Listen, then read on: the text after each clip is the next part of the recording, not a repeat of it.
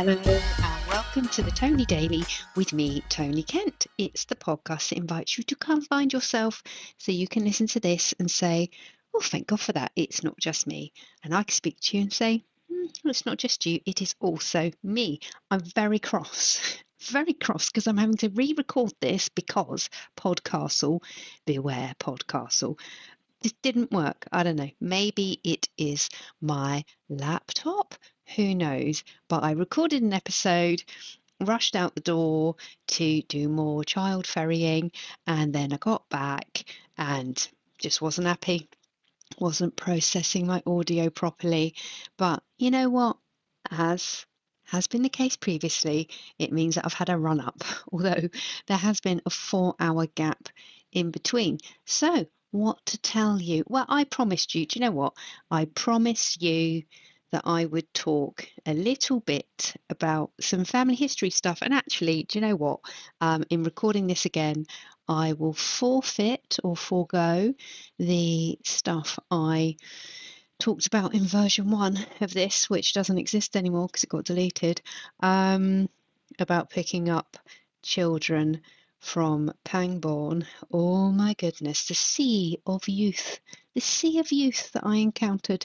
But I'm not here to talk about that. Maybe I'll save that.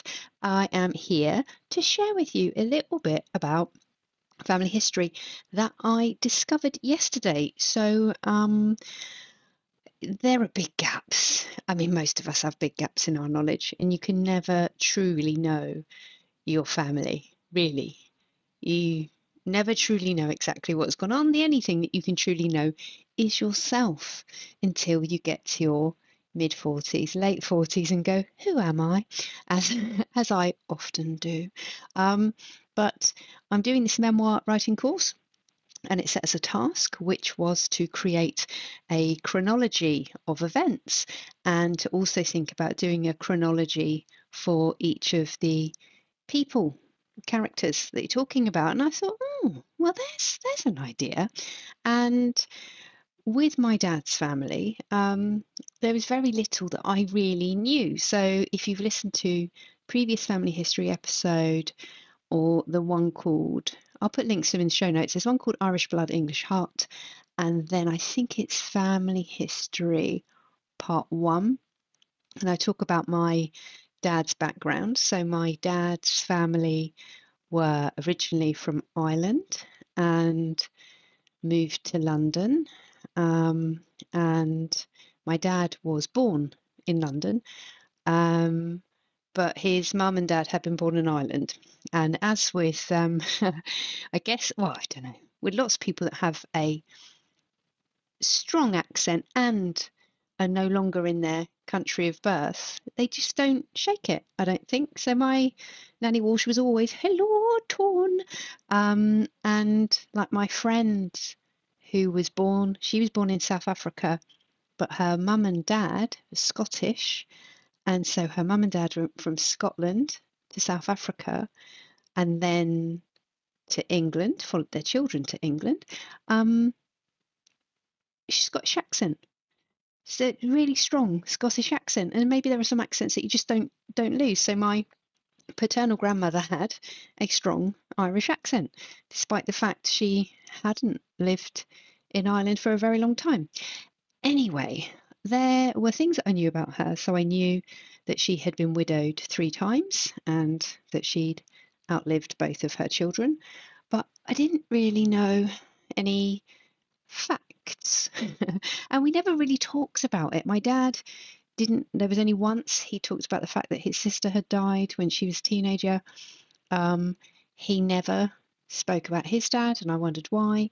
And I guess when you're a child, you don't sit down with your grandparent and say, why is it that you have been widowed 3 times? What were your husbands like? So I found a really good resource called Free BMD, I think, which stands for, I guess, Free Births, Marriages, Deaths. So if you've ever tried to look up any family history, and I know there will be people that go, why don't you just use ancestry.com?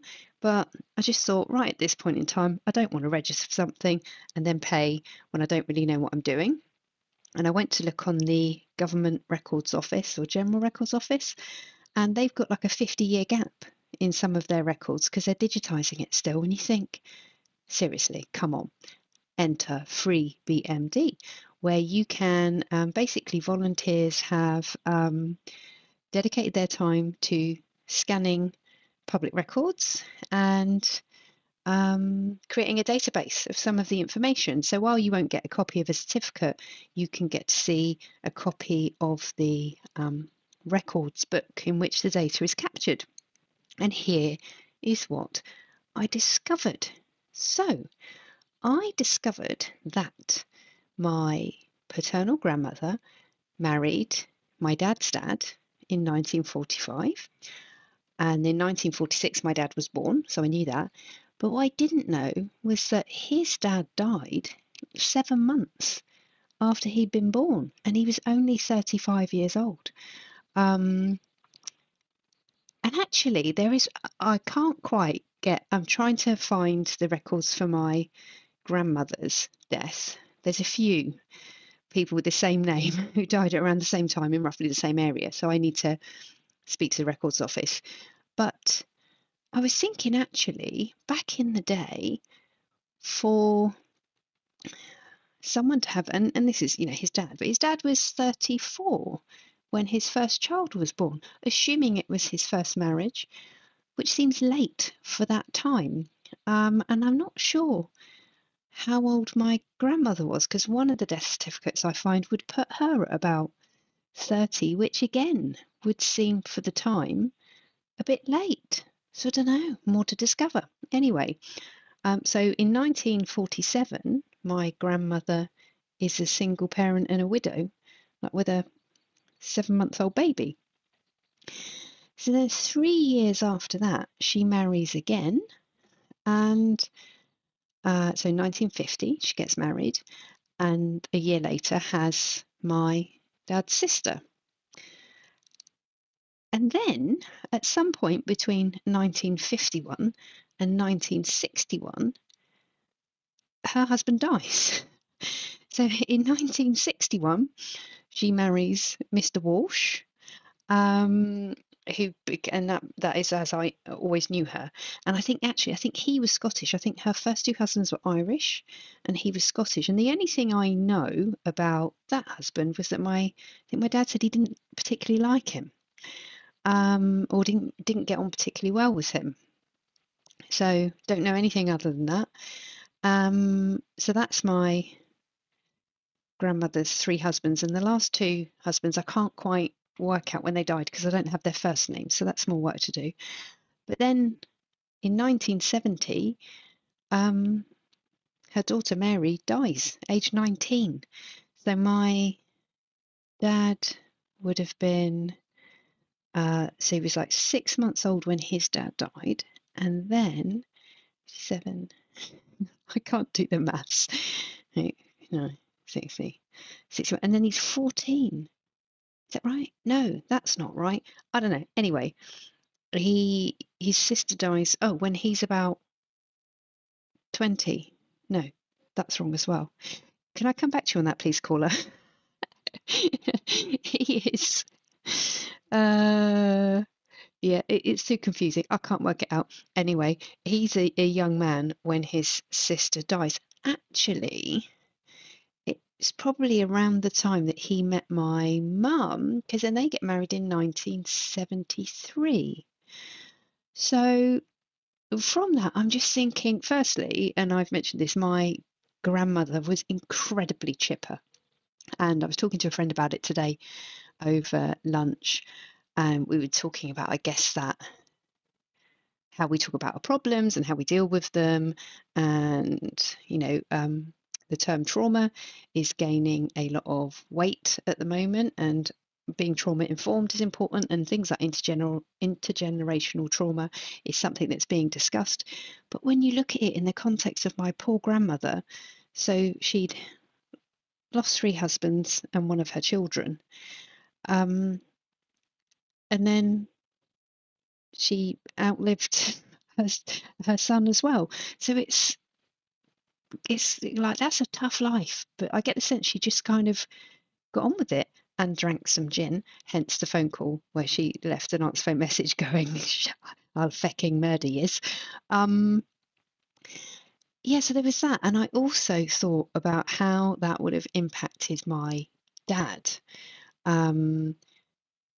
because he would have been through an awful lot at a very young age. So there you go. He was 25 when his sister died. And that's tough, isn't it? When you're a younger sister.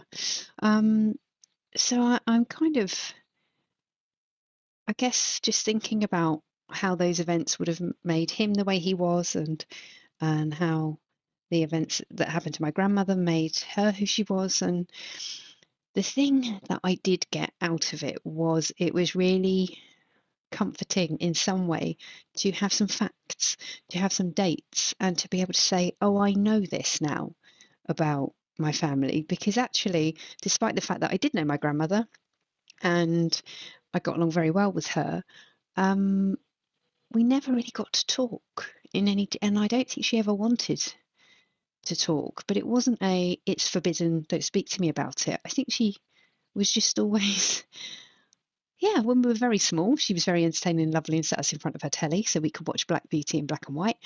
And as I became an adult, actually, at the point that I guess I was off into the world of work and I was a young woman and building my life with my soon-to-be husband, and she began to get, I think she had an early, sort of, well, not early, but she started to develop dementia, and she had a very active social life as well. So she had lots of things going on. She was often going up to London, and I guess, well, I suppose I was their granddaughter, not her confidant.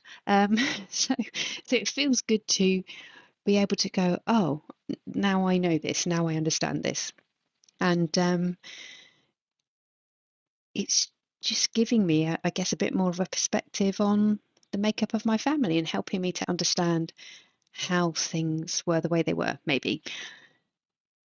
I don't know if you will be finding any of this remotely interesting. We shall see. Um, but what do I hope for you? If you are trying to find out something about a birth, marriage, or death in your family, and you're fed up of the General Register Office because it's got 50 years missing, I'll put a link to the Free BMD homepage in the show notes. I'll put a link to the other episodes that are relative to this in the show notes too. So I hope that you go and have a look at that. I also hope that you have the opportunity to learn something about your family history that brings you a bit of comfort. Thank you for listening. Thank you for being here for the podcast. If you have enjoyed this episode, please give it a share. If you enjoy the podcast, give it a share, or even review it on your favourite podcasting platform if you like. And even if you don't like, I will still be back with you tomorrow. I really appreciate you being here. Thank you.